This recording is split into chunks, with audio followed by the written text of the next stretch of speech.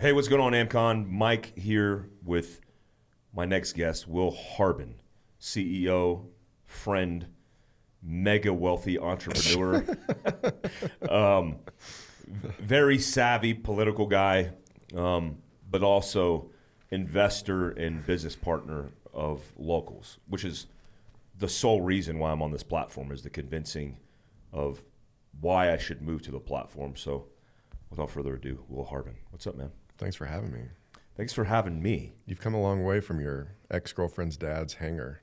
That's true. We were slumming back in the day. Yeah. So Will Harbin and I met in my first training course with Phil Craft, probably 5 years ago, 4 years ago, 5 years ago. A long time ago. 5. Yeah, it was at least 5. And, man, you were underwhelmed and impressed. It wasn't that good. What are you talking about? Was it good? That was awesome. Oh. I thought I was going to be kidnapped. That's true. I responded to some random Instagram post. Didn't know who you were. It's like, hey, you want to take a survival course? I'm like, yeah, I want to take a survival course. Show up at some, I don't know, what was that? It's like a Piggly Wiggly. A Piggly Wiggly parking lot in the middle of nowhere, and some Cadillac pulls up next to me at like 7 a.m. I think that's like, Yeah, this is going to be weird. Then you roll up in your monster truck. I do remember that. That was in Ione, California. That was Yeah. Ione or Jackson. Ione. I like that part of Northern California. Yeah. It doesn't feel like anything. I mean, you had It's driven. not like San Francisco. You driven from San Fran, which is only, 2 hours away, right? Yeah, about that. And then you arrive there, and it's like a different world, a different planet. It's like being back in Georgia. Let's talk about where you grew up. And, I think you're going to bring a lot of value, especially in your perspective and working in tech, Silicon Valley, and then being on the West Coast for so long and then migrating to the East. Did you grow up in Georgia? Yeah, so I mean, technically I was born in Boston. My dad, who's a doctor, is a doctor. He was doing his training up there, but he was from Georgia. My mom was from Virginia, and the plan was to go back for him to practice medicine in a lovely town called Rome, Georgia. So I grew up there from age 3 until I left for college at 18. And, a lot of hunting and fishing. We had a farm. Small town, probably 30,000 people or so. Not a suburb of Atlanta.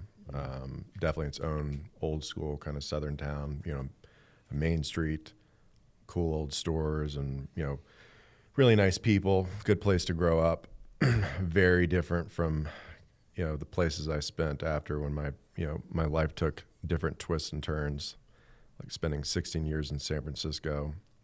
And then about a year and a half ago, moved back to Atlanta from San Francisco when kind of the whole thing was decaying. Did you have an idea at a young age that you were going to get involved in some kind of tech, interweb, game-based Absolutely. anything? Yeah. So pretty transformational point in my life was in I think it was kindergarten. So I was very fortunate enough to go to a nice private school in Rome, Georgia, and they had a computer lab set up for their elementary school. So this is probably 1981, 1982-ish. Mm-hmm. We had a bunch of Apple IIs, and we had a teacher there that taught kids Apple Basic, actually taught us to code. This is something simple like making a rocket ship go up and down. But after that, I'm like, what is this magical device? I want this machine. And, I'm asking my parents for a computer. And that definitely set me on a journey to where I thought I would do something in tech for sure. But it was the coding side of it. Yeah. Well, the whole thing. I mean, like to fiddle with stuff. You're a gearhead. You like machines. And this was just, to me, the ultimate machine. I wanted to know how it worked. I wanted to do stuff with it. I played video games and stuff like that, like most kids that had those things. But it's just a fascinating machine. It's like an evolution of technology. And for then, back in the day, computers weren't necessarily in every home like they are now. We didn't have smartphones. We didn't have handheld phones at all. TV was typically the highest level of tech that most homes had, and home PC was really something else. So it was a bit of a mystery.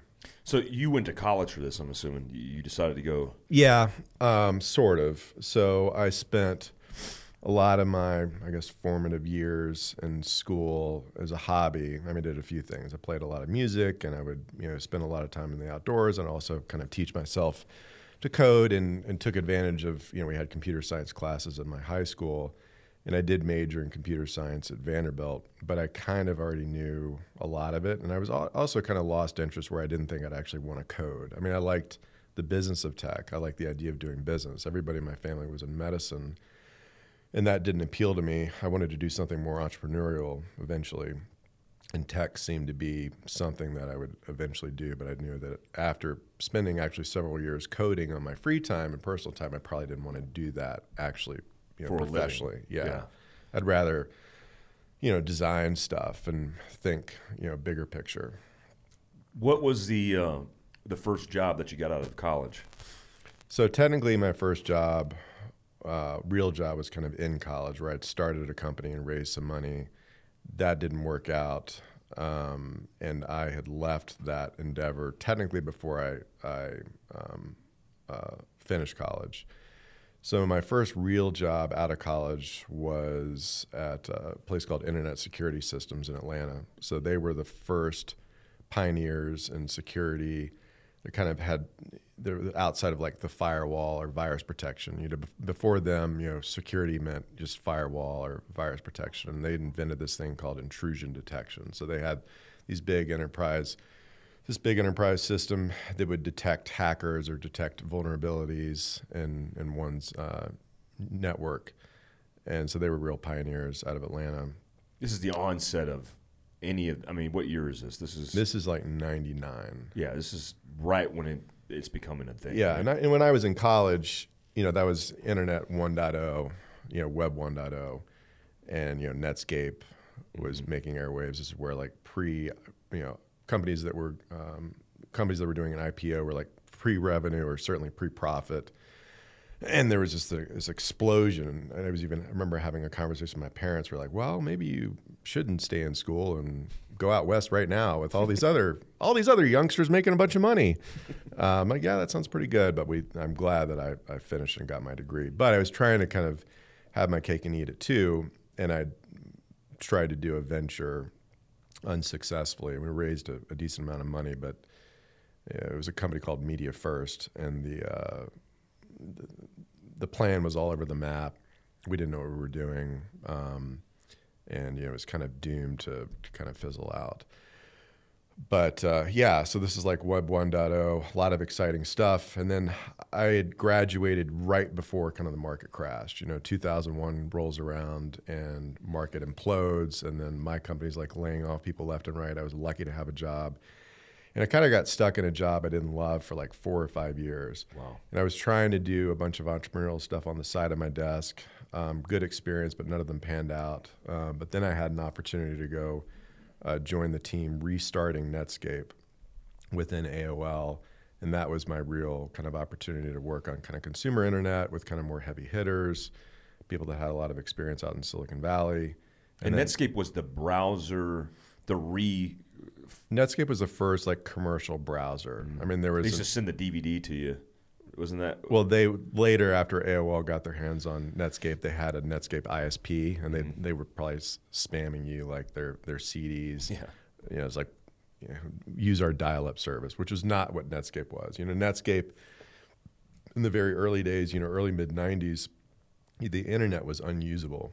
You had HTTP, just the straight web product. You had like FTP, the file transfer protocol. You had your news server, and you had to use all these other kind of complicated pieces of software to actually use the commercial internet, which there really wasn't much of one. So Netscape comes along, and it's the real disruptive force. I highly recommend the book called The New Thing, which kind of talks about the story of Netscape and kind of the birth of the commercial internet. This is like the consumer interface now. Yes.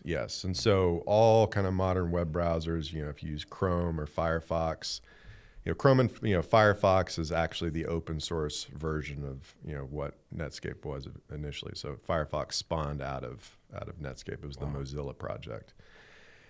And so anyway, I was part of the crew that was supposed to revive the Netscape brand, and I worked on the browser and some of the other stuff, and it was just good exposure and good experience, and we had some cool patents and things like that. But that kind of launched my visibility and career to do kind of bigger stuff and able to raise money eventually for future ventures out west.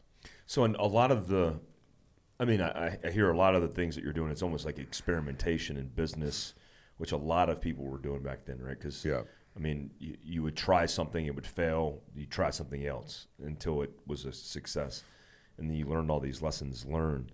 I know we had talked before about you working with military.com. Yep. How was that experience? Yeah, so once I finally got out to San Francisco, I worked for Yahoo for about 3 months. And they recruited me to go, what I thought they wanted me to run they wanted me to make a Yahoo browser. I was like, that's going to be kind of cool. I didn't like the idea of working for another big company. I wanted to eventually start my own, but I didn't have much of a network out there. So I thought that would be kind of a good launching pad. But fortunately, I didn't have to wait too long. So I got hooked up with the founder of military.com, Chris Michael, who's one of my best friends. And I met him right at one of my Kicksmas parties. Cool guy, yeah, great guy. Now he's a very famous photographer, kind of retired from the entrepreneurial scene, but he still invests a lot. So we got along, and he was in the middle of spinning out. He'd already sold military.com to Monster, the old job board, if you remember those guys. Mm-hmm. Had a bunch of Super Bowl ads and stuff like that. They're still kind of around, but it's like a shadow of itself. So Chris Michael started military.com, really successful entrepreneur, and he and I got along, and he wanted to kind of do this joint venture between Monster and, not really joint venture, but kind of a spin out where we'd have kind of startup-like equity called Affinity Labs. Fortunately, for our future equity position, those negotiations failed, so we just decided to raise money on our own from other venture capitalists out in San Francisco and start Affinity Labs, which was kind of a bit like military.com for a bunch of different affinity groups. So our most popular site was policelink.com. So we had a site for law enforcement, a site for healthcare workers like nurses, for paralegals, for teachers. So we had about 30 different communities or so. But law enforcement was definitely our most popular one. Were these forum-based, like military.com? Yeah, so it was like military.com on steroids. So there was imagine like a mashup of like LinkedIn, Facebook, and like a news site and like a forum site. Yeah. So there's like discussion boards, there's chat, there's community-driven news, there's editorially driven news, there's job boards, there's a lot of offers. Like the big thing on military.com is the offers and like exposing all the discounts you have as like a service member and a veteran. So we tried to push all those things. And then we sold that to Monster like 9 months after we started it, which was it's a nice hit. Wow. And that was my first taste. Wow, this is easy out in Silicon Valley. Start a company. 9 months later, we sold it for $61 million. It's like, woo! But that's not how it goes. No, no, that was like fantasy land. Chris Michael is a great entrepreneur and was also an incredible salesman. I was much more introverted. I'm more into the product, and I learned much later in my entrepreneurial career that salesmanship is something you definitely need to master in order to kind of complete that loop. Where's the gaming come into this? So, part of what drove my love for technology was playing computer games. I was playing like King's Quest and Police Quest and Space Quest from Sierra Online, if anybody remembers those games back in the mid 80s and early 90s. Like all these RPGs like Ultima and stuff like that, and the classic RTSs like Command and Conquer. And my motivation at one time was like, I want to just make a lot of money, retire early, and play video games all day. Mm-hmm. And I got to kind of a financial point in my life early where I'm like, well, I could kind of take it easy and go for that, very ambitious goal of just sitting around playing video games. Or, hey, I could make video games. And so there was like a big shift in the market. This is around 2008, 2009, where Facebook gaming became a thing. And, there's Farmville.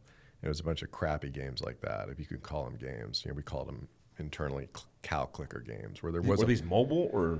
They're on browser. So Browsers, like yeah. you open up Facebook on your desktop or laptop.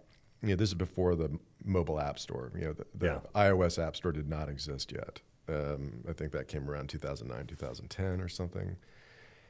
And people were making a fortune capturing billions of people playing these games on Facebook. Facebook built this gaming platform. And I thought, well, I could take my love for gaming and my knowledge of like the Facebook ad platform, which we used a lot for AffinityLabs.com, and knowledge of like social networking, and create like a real game company on top of this. Like I'm a gamer.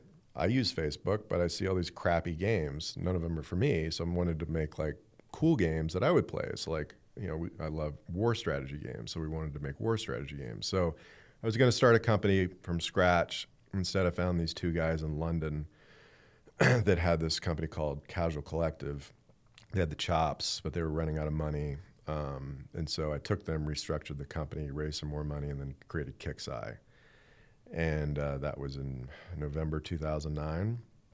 And big roller coaster. I mean, we zoomed that company up to like $200 million a year in revenue with some really big hit games. Like in the first 3 years, our game Backyard Monsters was super popular. Clash of Clans is basically a complete rip-off of that game. So that spawned like hundreds or thousands of copycats. So we kind of made our mark, but then the Facebook platform completely failed and mobile took over. We were kind of last man standing, and we had to kind of scramble to shift. We still had we had a solid company, created some cool mobile games. War Commander, Rogue Assault is pretty popular. A lot of people play it.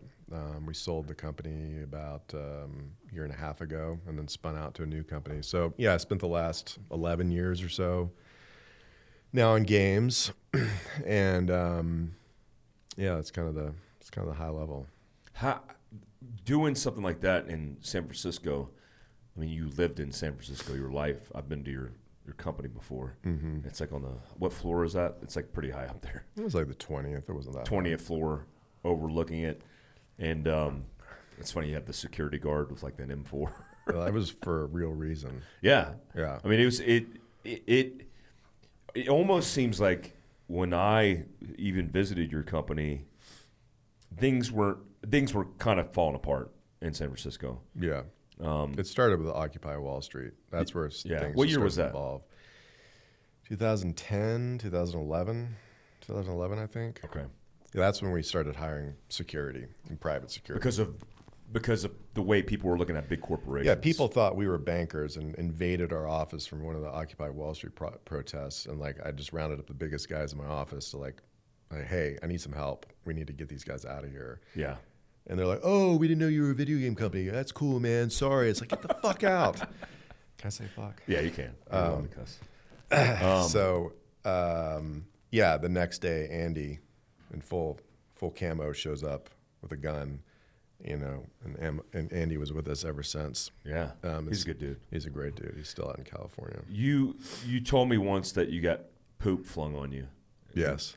And when I remember that story, which is a hysterical story, because you got something thrown on you and you're like, well, you didn't know what it was, and you actually touched it, and then you smelled it. I thought it was like melted chocolate. I'm just glad you didn't taste it. You weren't like, this is definitely not chocolate. What is this? And then you smelled it. That would have been bad. Or did you taste it? You're just not letting No, it I know. smelled it. So you smelled it, and it's like... I think I smelled it. I touched it. Well, I'll just tell the whole story. How about that? It's like I'm driving. If anyone's familiar with San Francisco, there's a not so nice area called the Tenderloin, and it's kind of, you have to pass through it to go through Soma to where I lived, which was in Russian Hill. I was like cruising one Sunday, windows down, Guns N' Roses blaring, and there's like a crowd of homeless people, and they probably didn't like our vibe. They don't like GNR, man. My nice BMW, and I did see them fling something, and I didn't pay attention, and I got home about 5 minutes later and parking the car, and I'm opening the door handle, and I look on the sill. I'm like, oh, what is that, chocolate? And I touch it. I'm like, oh my god! That's poop. That's poop. And I'm like, what do I do? I don't want to touch anything. Oh my god! You're holding your hand. Oh up yes. You're like, oh god. Put a plastic bag around it. Oh, it was bad. So that's kind of like where things start falling apart, right? You have It really started to evolve. And, there was a time where I thought San Francisco was like the greatest place ever. A lot of really smart people, awesome restaurants, good vibe. And when I moved there, it was like a cheaper alternative to New York. I didn't want to live in Manhattan where everything was too cramped. And that was more for finance. And, the entrepreneurs kind of went out west. And actually, when I put the KIXEYE office in San Francisco, that was a bit of against the grain thing because people were still mostly putting their offices in the valley, like around Palo Alto or Menlo Park or San Jose. Like our office space was relatively cheap. Like I got what would be considered Class A, high-rise space in downtown financial district for less than what people were paying for their crappy warehouse, exposed brick kind of stuff. Yeah. Which is, not the case up until COVID crashed everything. But yeah, it was like a dreamscape. Walking out of the Ferry Building every Saturday, go to the farmers market. Perfect weather. It's like Peter Pan land. Nothing ever changes. And then it got more crowded. The local government there got worse and worse. Just electing complete idiots. It just devolved and devolved, and it's a whole 360-degree spectrum. And I'd say, backing up, when I moved to California, I probably had some left-leaning views. I was always, definitely, quote unquote fiscally conservative, whatever the fuck that means anymore.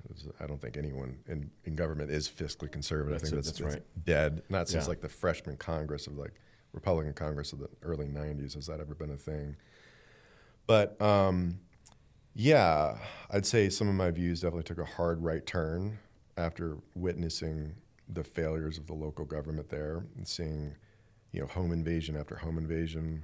When I first moved to San Francisco, I lived in a place called Potrero Hill, and when the 2008 crash happened, when unemployment spiked, lots of auto theft, lots of home invasions. On my block, one Sunday, there was like 5 consecutive home invasions. Wow. My home was the only one that wasn't hit, I think, because of our entrance is more exposed to the street. All the other ones had kind of more concealed entrances. And that's, remember, like someone would call the cops would come, the cops would leave, and then they'd hit the next house. Like so they were watching the cops, like observing from like the hedges or whatever. Wow. And just brazen. And one morning I walked out my car. For some reason, I didn't put my car in my garage. I walked out. It's on cinder blocks. It was just crazy. Wow. Crazy. So brazen. Like there's just no... totally brazen. They shot my neighbor's dog, Jesus. his golden retriever. It was totally brazen. When you're living in a world like... And that was the good times, by the way. I mean, that was like that was before it got 10 years ago. To what it is now. Yeah. You're living in a world full of... for the most part, Silicon Valley and San Francisco is really liberal.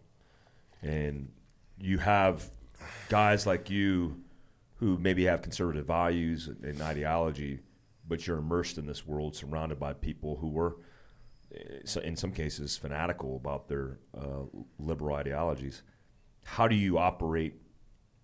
How do you navigate that world? I'd say most people stay quiet about it. I was loud about it. I mean, I think my approach is to never be ashamed of one's views and, wear them proudly and wear your values proudly. And I think where a lot of people get in trouble is they try to toe the line and try to be hidden, and it's like they're caught with something, and they give people power over them to control them by shaming them to believe something else, or they shouldn't be believing something. Mm-hmm. Like I never wanted someone to have power over me of beliefs I held, which are crazy beliefs about individual liberty and rights to self-defense. Just leave me the fuck alone. Oh my God, I'm such an extremist. Look, I mean, my general views are pretty moderate, I would say.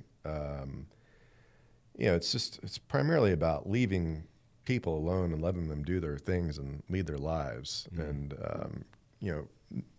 enforce the Constitution on the government, and keep it as small as possible. That's not going so well. And the problem is there's a lot of people out there, especially in San Francisco, where they simply just want to redistribute resources and wealth. And you're fucking evil if you want to pump the brakes on that. I didn't run for office. I wasn't like uber politically active. I mean, I would be forced to support certain, the lesser of multiple evils in San Francisco, and took more of an interest in local politics. And then I just realized it was just a fool's errand. But, how do you survive out there? It is hard, and it became increasingly more difficult. And I don't know if my approach that I take now would still work out there, because I definitely saw so many people get canceled for their beliefs. And I think the ones who got canceled almost allowed themselves to be canceled. And it's like they're giving certain people in the press power, or other people very vocal. And yeah, I don't know if I'm right or wrong, but I never let anybody have power over me, if that makes sense. You started talking to me about this cancel culture and the ideology, because I was having multiple strings of running into obstacles where accounts are getting canceled, and then I lost my Shopify, which is pretty impactful. But you had told me early on, I mean, the early onset of this happening, probably over a year ago, you're like, hey, man, you should look at this thing called Locals. Yeah. Because I was looking for, even before all this became a popular thing, I was looking for contingencies, alternative platforms to be able to harvest and grow my following, but keep my content and not be canceled. Mm-hmm. And you're like, Locals is the way. And I'm like, when I first heard Locals, like many people I know, I'm like, what do you mean Locals? Like it's like a dating app? Like it sounds like a dating exactly. app.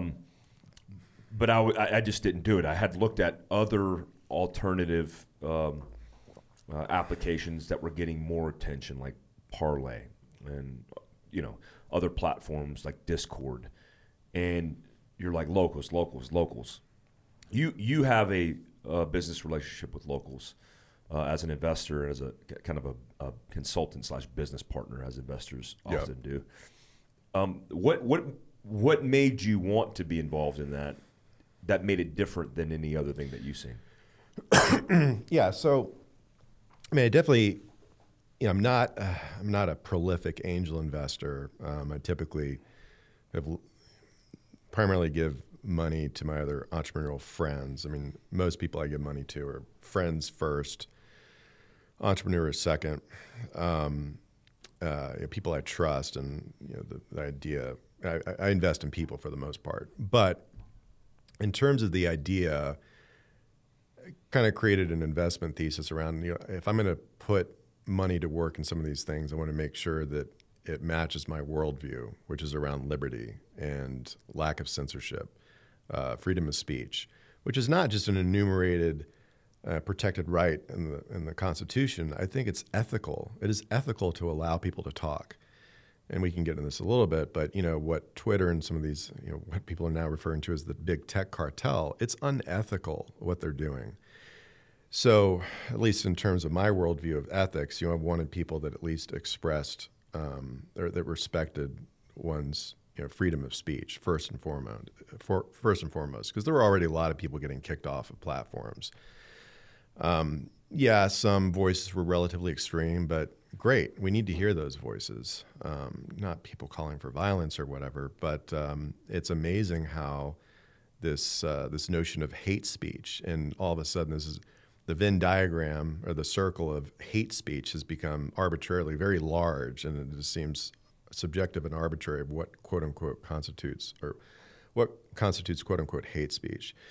And I was looking for kind of more rational, independent entrepreneurs that were politically moderate, that wanted to build platforms that would protect those rights. And I thought that would be it's a winning strategy from a business angle, because I thought there would be some sort of migration at some point where some of these guys went too far.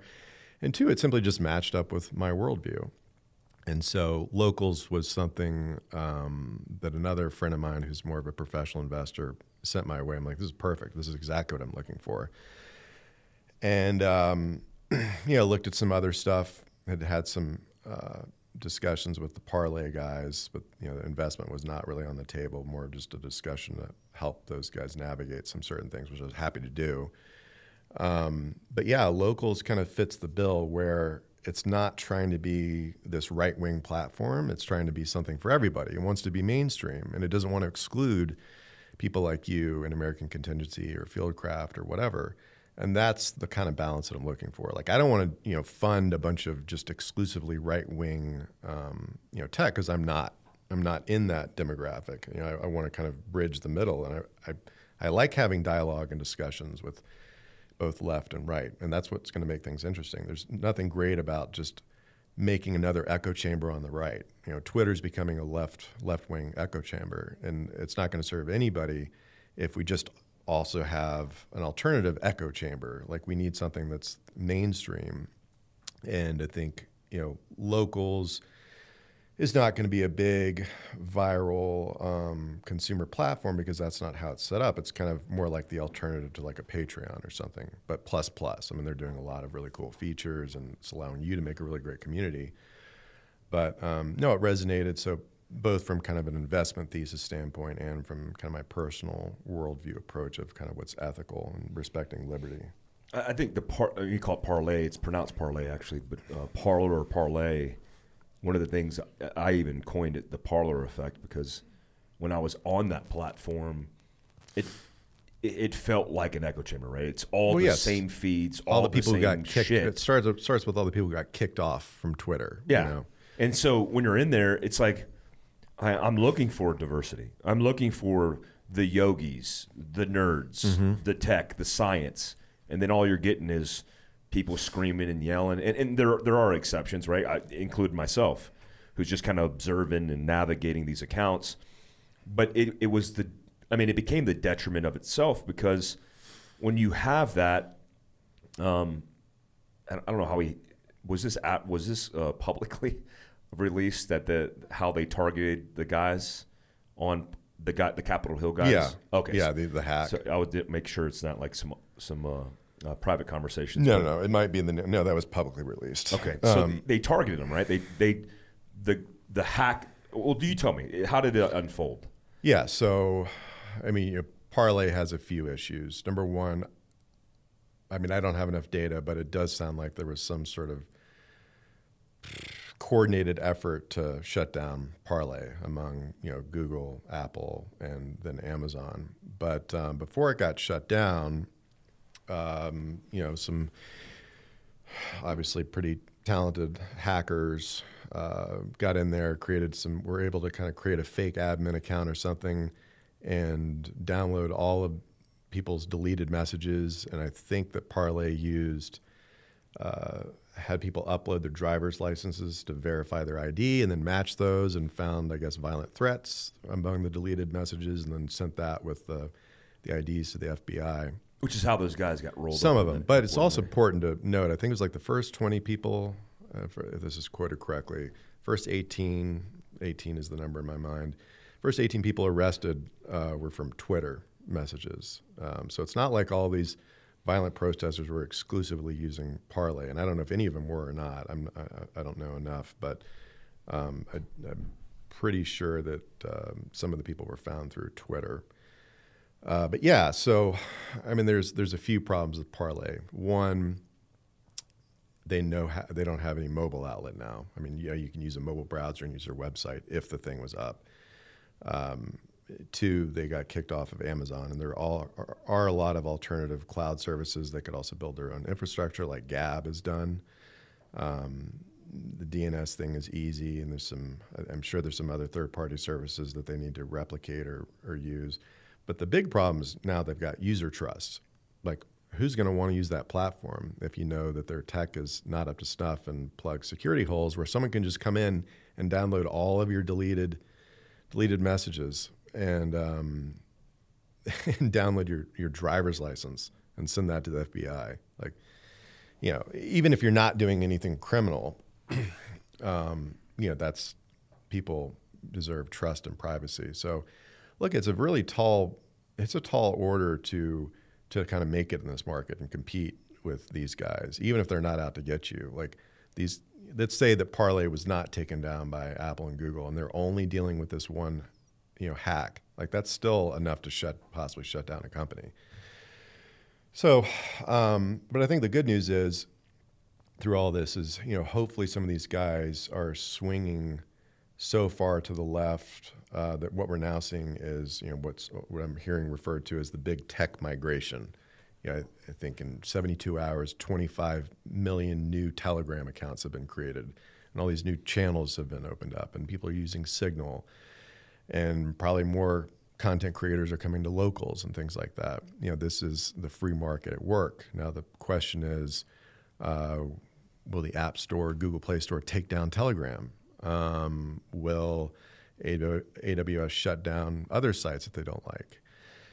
So that's the big worry. And then you get into, the libertarian side of me is like, well, you let the free market rule, but then at the same time, what should be deemed a public utility and what shouldn't be. Like I do believe in some form of regulation, because once you get to the size that these companies are, you could certainly argue that some of them are monopolies. And, what was the burden for a phone company to become a public utility, or a gas company or a power company or whatever? Like, I would argue that Twitter, Facebook, Amazon have reached that scale to where there needs to be some sort of regulation, where they can't kind of play publisher and can't play kind of moderation, or they lose their, 230 protective rights or whatever. So, I mean, where do you navigate? Every single logical person on the planet who sees this taking place looks at these platforms for the most part and goes, hey, man, when you have other countries that are socialist in many ways looking at what's happening and going, you can't just delete the president of the United States because you don't like what he's saying. This is what's crazy. So you have, I think, Germany came out first, and then France, and then now Russia is like, hey, we're going to dissent a little bit on the fact that Twitter just deleted the president of the United States. We're not okay with that.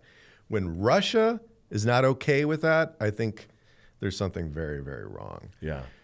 And is there a path to getting it fixed? Because I don't see much legislative talk about it. I think European countries will sue Twitter. I think states can file lawsuits. I don't think the Biden administration's DOJ is going to do much, and that's what I'm worried about. I'm worried that, God, how brazen is it to do it to Trump when he's actually still the president? Because they know that they know something that other people don't. They've probably had conversations with the Biden administration. They're like, "You're good, don't worry about it. We're not going to come after you." So I think if there's going to be any mounting pressure against these guys, is going to have to come from the states and other countries, and those will have teeth, and there will be price to pay, and it'd be from that, and also they're losing users. It's not like I was an avid Twitter user. I've been on Telegram for the last 5 years or so, and there are people, they're going to jump ship and go to other places. And I love that this is an opportunity. This is a disruptive opportunity for some people to take advantage of. Maybe Parlay does not recover, but someone else will probably pick up their slack, because Parlay's possibly failed on other areas. They didn't just fail on not being able to navigate with the tech cartel overlords, but they also clearly didn't build very good tech. Let's just call a spade a spade. Like, that's just blatantly negligent, and they didn't build a good software product. If someone was so easily able to hack their system and download deleted messages and people's driver's licenses, and they probably weren't spending a whole lot of time on it. It didn't sound like it was very well secured at all. So there might be a better tech team that comes out and creates something better that becomes the new mainstream, and that values people's rights to free speech. It doesn't selectively implement kind of the rules and policies. Like, that's the biggest complaint I have about Twitter and what's going on, is that they seem to be very selective with what they're enforcing, what they're not, and that makes it very dangerous. And that's why every content creator, every real contributor to that needs to be nervous and have a mitigation plan, or move off of it now. Like, you're pretty good. You've got very healthy, thriving 2 locals channels, and they're growing. But also Locals needs to take a lesson from this and be like, okay, what do we need to mitigate? What do we need to have as a plan B? Because you never know when they're just going to come in and delete you. Like that's what's so scary about this. Like when your Instagram account got taken down, some random moderator in Ireland did it? Yeah. The thing is, like, a lot of these executives of these companies, and I know a lot of them, are very reasonable and very middle of the road. Like when I first moved to Silicon Valley, I was invited to a Chris Christie fundraiser held by who? Mark Zuckerberg. Interesting. Blowing minds right now. You know, Mark is a very rational, smart guy. And I'm sure he gets a lot of pressure from, you know, his thousands of employees who are not as rational and moderate. A lot of them very left-leaning. I mean, you've got some Google employees that just formed a union. Like, you've got to deal with a mob over there. Yeah. And you've got moderators that are subjective and then have power, and sometimes too much power. It's not like Mark is, you know, at the keyboard and like, I'm going to go and, you know, turn this guy off. You know, he's not making these decisions. And when you've got a bunch of humans in the chain, and it creates a very inefficient, you know, a very inefficient process. And so you don't really know what they're thinking and what really the corporate policy is, because what are corporations? It's just a bunch of humans. It's not necessarily one singular, consistent chain of command or line of thought. And you know, of the executives that I know for the biggest and best internet tech companies, most of them are very rational, smart human beings. Otherwise, they wouldn't have been able to navigate to where they are today. But you've got very complicated companies with tens of thousands of people in them, and you have to kind of delegate responsibility. And sometimes these things just get out of hand. I mean, I would like to I hope, you know, through that this Parler lawsuit to Amazon, I hope some of this is made public and this lawsuit goes through, so we can see if there was sort of any real coordinated collusion of how these guys operate and communicate. If anything, if it was above board, then good. We see that there's no boogeyman. They're not out to get everybody who has an alternative point of view. But it's hard to defend that, though, when someone like Ron Paul just got deleted, I think, from Facebook, or he lost account access. I need to research that more. Like, that's scary. That guy's a pacifist. He's never called for violence in his life. You know, I can understand. I mean, look, half the country absolutely hates Trump, or I guess a little more than half hates Trump. And a lot of people hold the view that he incited violence. And, you know, I'm not going to debate that. You know, he definitely, a lot of stuff comes out of his mouth that should not come out of his mouth. And, you know, he has his self to blame for what I could only call implosion over the last few months.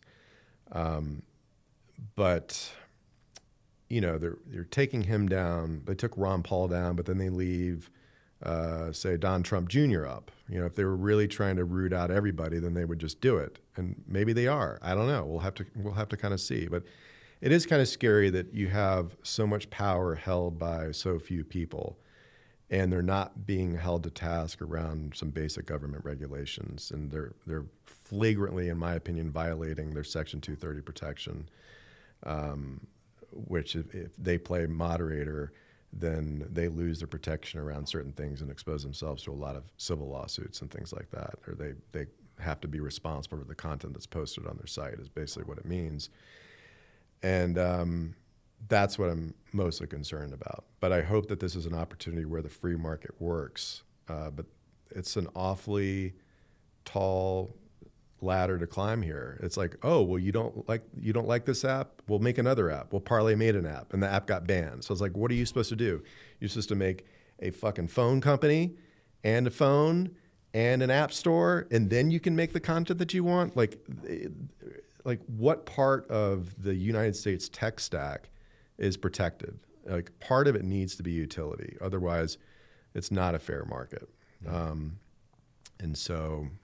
What's your thoughts on this idea of, you know, this civil discourse that could evolve into violence? Because, you know, we had talked about the Capitol Hill thing, and, you know, people think I've never seen so many articles written in such a short period of time about the far right, right? Yeah.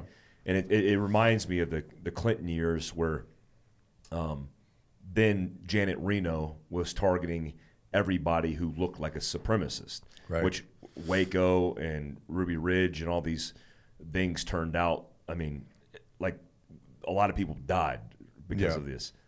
And then I look at what to me looks like a protest with fanatics who did their little dances, depending on who they were.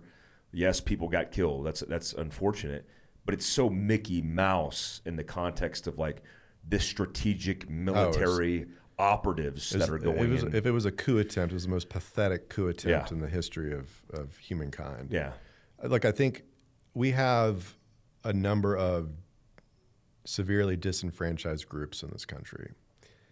And if you've been tracking it over the last couple of years, and of course you have, and you're the expert in this department, but we continue to see escalation of violence. Truthfully, I didn't think that crew would ever get out behind their keyboards and off their couches and motivate to even go somewhere, much less protest, much less walk into the Capitol or force themselves in the Capitol. And I think we should all be worried because any form of real civil war, and by the way, I think we already are in the midst of World War III and a civil war, but it's not conventional like what you're used to and what you're trained for. It's all information. It's all data. Like there are probably, I don't know, hundreds of thousands of hackers engaged in war that are, funded by the state. Russia's got hackers, Iran, North Korea, China. We have them. and they're engaged now. They're engaged now. Constantly. They're constantly attacking us. We are in World War III now. It's just invisible to most people. And, civil war has already been happening online. It's, the great meme war of 2020 or whatever.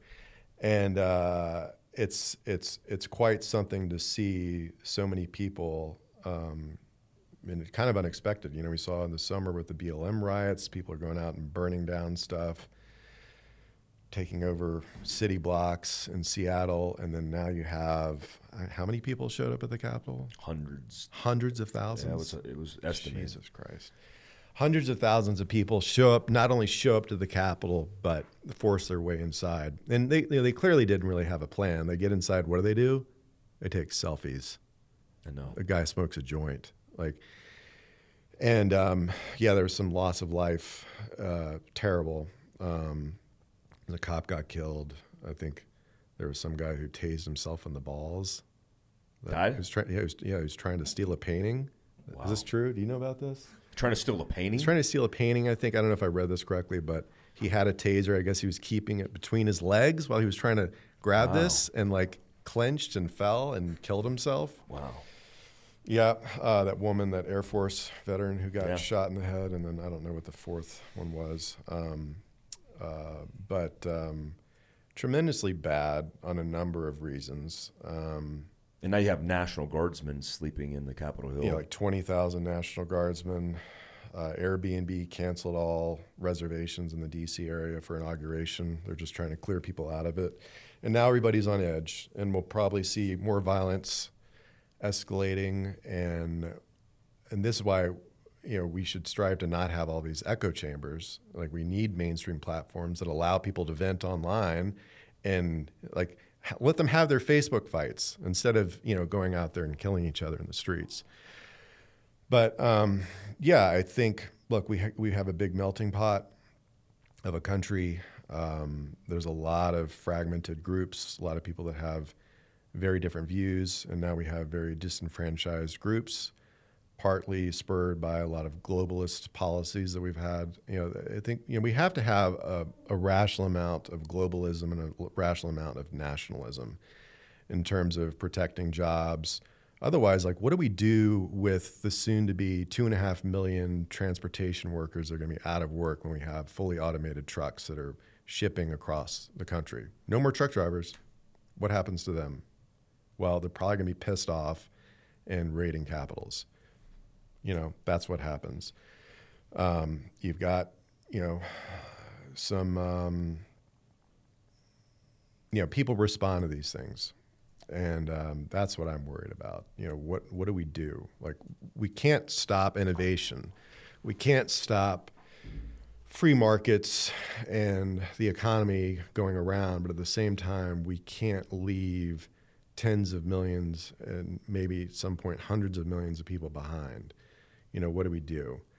And that's I don't have answers to that. I think there needs to be a certain amount of things, I wouldn't say protected, but we should have policies that reward things being made in America. And we should also make sure that we're investing in more STEM education to make sure that the future workforce is educated and prepared for kind of the new world. We're looking forward, and there's not much, from a government standpoint and public education standpoint, there's not really much of a link of like, okay, let's think about what this country needs, 20, 30 years in the future, and think about how to retool our public education system. It's none of that. It's terrible. And, we need to have more middle ground here. Things have gotten so polarizing. So you're either for or you're against immigration. That's stupid. I mean, somehow the only way to be for immigration is you also have to be for illegal immigration. It's absolutely stupid. It's a complex issue. It's not that complex. It's like illegal immigration should be illegal. That's off the table. There should be appropriate channels. But we should be out there trying to find the best Americans. That's what we should be doing. Like, how do we make America like truly great for the people that live here, and the people that want to come here? Okay, well, if you bring some skills to the table, awesome, you can come in. And certainly we should have a program for refugees and things like that. But we need to kind of enforce a quota, because if we take them all, then the entire country implodes. But we need to have a more thoughtful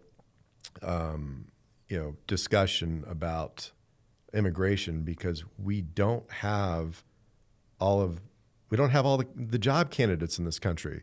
Like construction, super scarce, tech, super scarce. Like, we need H-1B visas because we're not training the engineers here. Like, that's the problem. And then it's just unfortunate over the last several years that immigration only became about illegal immigration. You're a terrible fucking human being if you're against illegal immigration. Like, where did that come from? So, that's just one example where, why we need kind of a mainstream, communication platform that doesn't censor based on political thought, because we need to solve these problems. We need to have like rational conversations and middle ground.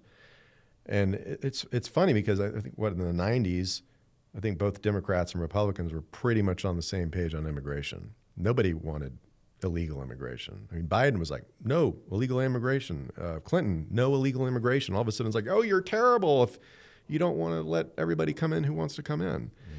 So illegally. It's crazy. So, it's just, I see, the population being further segmented into echo chambers is a very bad move for everybody. What does the next 4 years have in store for us, being a realist about our circumstance? I mean, especially for you, we had talked about this as an entrepreneur, myself as an entrepreneur. Over the next 4 years, there's a lot of proposed segments of policy that are going to affect a lot of people in a lot of negative ways. Yeah, next 4 years, dogs and cats living together, complete hysteria. I don't know.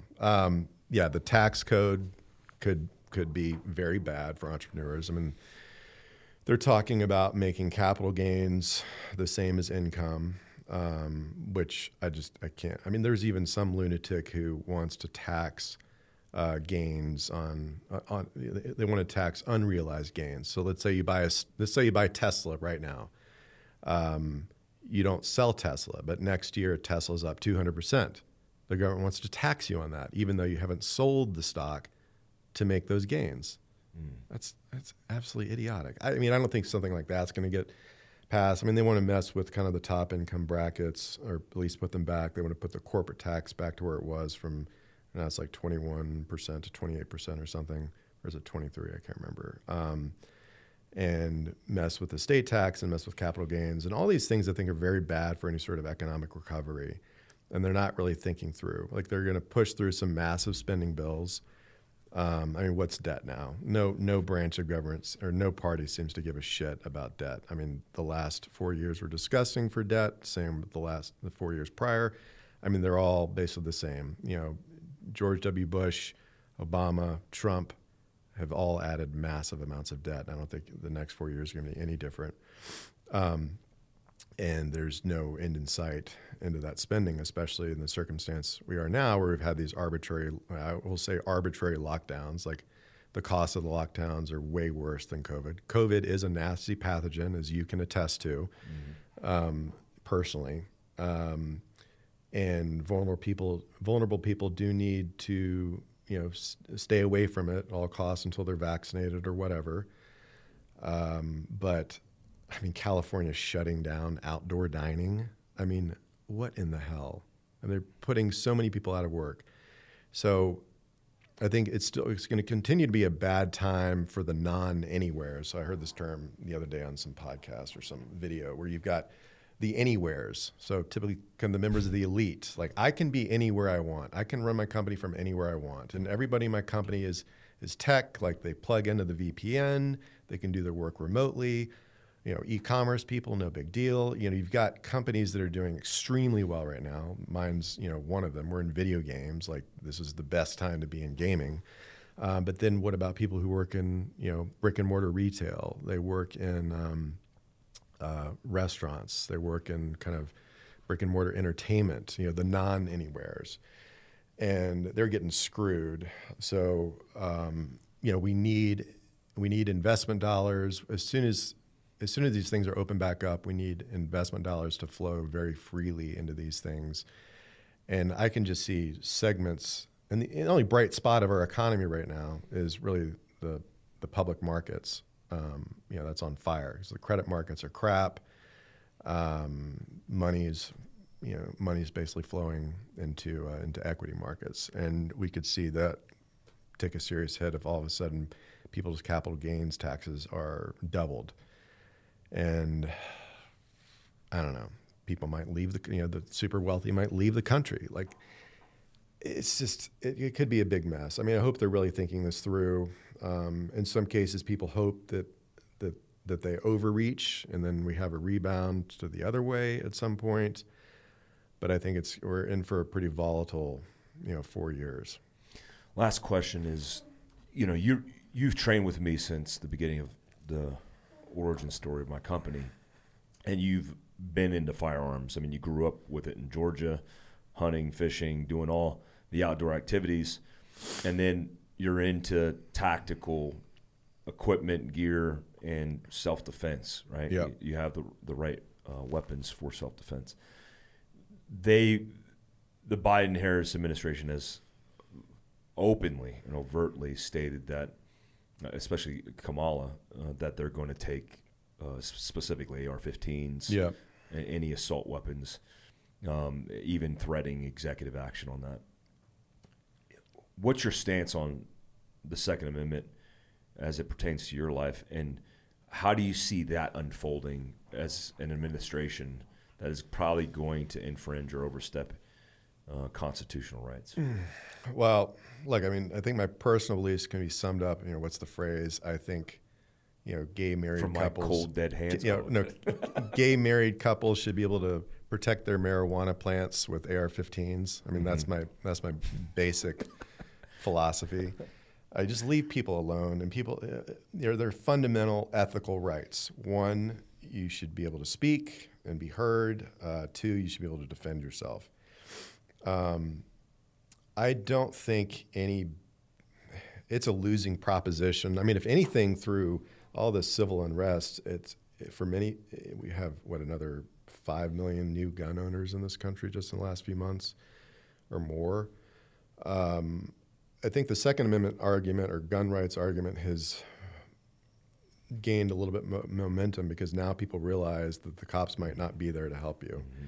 And I think there's less popular support for it. Two, look, we have the Heller decision that's pretty clear at the federal level that you can't ban commonly owned, commonly used weapons. AR-15 clearly falls into that. And we have I would say we definitely now have a more pro-gun majority in the Supreme Court, so we have some protection there. The Senate, for the most part, is split. I don't think that there's going to be any big changes that need legislative approval that will impact gun rights, is my hope.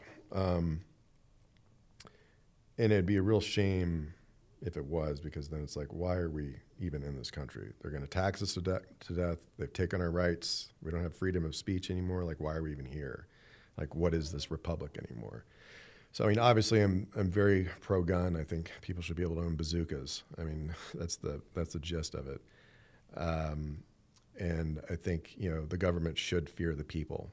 And I think right now we're more on the people fear the government too much. The government is too big. And it would be a real shame if there are more laws that are passed to try to strip people of their rights. I just don't see that happening. I think there's not enough of a majority where senators are going to commit career suicide for those things. And look, we have 10 years of data of this BS assault weapons ban that did nothing to curb crime. Well, one, because not many crimes are committed with them in the first place. The majority of them are owned by good, law-abiding, ethical people that just want to protect themselves. This is not about arming in an insurgency. I don't want that point. I don't ever want that. I don't ever want it to come to that. Like, this is about self-defense. And the AR-15 is an extremely effective home defense weapon, period, full stop. I think if you said to me, the point of a pistol is to get to your rifle. Like, it's not a great home defensive weapon, especially if you're dealing with a lot of people coming to your home or something like that, or some of the scenarios that you possibly warned about and help people prepare for. Like, at the end of the day, this is about defense. This is, I don't want to join a militia. I don't think anyone wants to join a militia, try to overthrow the government. Like, that's not what this is about. The government is us. Like, it's part of us. Let's try to have these conversations and reshape it so that some element of liberty is restored, free market is restored, but also we think about protecting the vulnerable and deal with these disenfranchised groups that we have in this country that are going to be a problem if we continue to ignore them. And that's the real shame of this.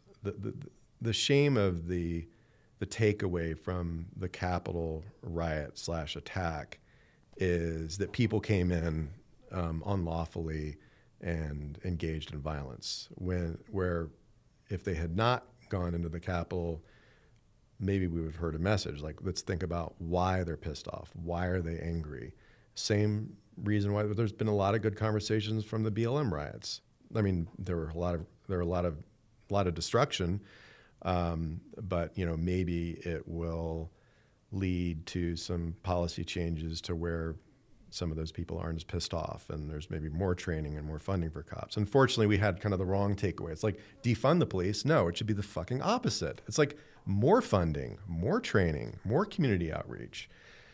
And unfortunately, I think we're hearing kind of a lot of opposite messages, and a lot of this is fueled by the media. The media has kind of been outdated, basically. What is journalism now? It used to be we went to the media for our basic information. We can get basic information through a lot of channels now. So it's like journalism is now filling a niche to be kind of entertaining and salacious.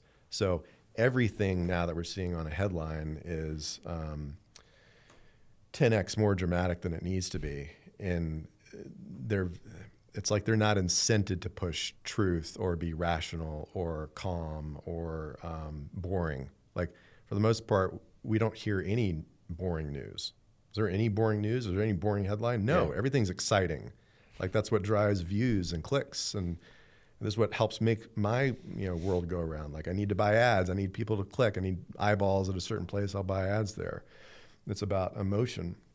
So we're seeing kind of the wrong outcomes being driven. Like, the message is not getting across. Like, BLM happens, defund the police. No, it should be the opposite. What? Get rid of police? What the fuck? Yeah, it's like where did that come from? The dumbest thing ever. Yeah. What? Who wants that? I don't want that. We got some problems in this country, but I think for the most part, look, everybody needs to appreciate that we're a lot better off than 99% of the world. And America is probably a better place now than it was 50 years ago for most people, I would imagine. Still the greatest country on earth, you know. Could say it's the worst country except for all the other countries. So True. We got our problems, but we can fix them. Will Harbin, thanks for your insight. Thanks for having as always. Any closing thoughts? I love you, man. I love Keep you. it up. I love you. I love that sweater too. Thank you. That's so San Francisco of you. Is that Georgian or is that? But you're wearing our new Survival. I am. You're one of like a few people on the planet who got one of my I'm a Fieldcraft. beta tester of the Survival That's shirt. a Ralph Lauren design shirt, man. It's a big deal. It's very nice. People very are like nice. hating on Ralph Lauren because they're like, "Oh, Ralph Lauren." I'm like, dude, Ralph Lauren's been around for Ralph Lauren is a 100 years. great American designer. It is. Period. It is. He's a phenomenal entrepreneur, visionary. Yeah, absolutely. Who hates on Ralph Lauren? Well, it's just associated with all these other, again, big corporations. Bad. It's like last time I checked, that's what we want to drive in a capitalistic society. Yeah, absolutely. That's the success we're trying. That's the metric we're trying to identify with.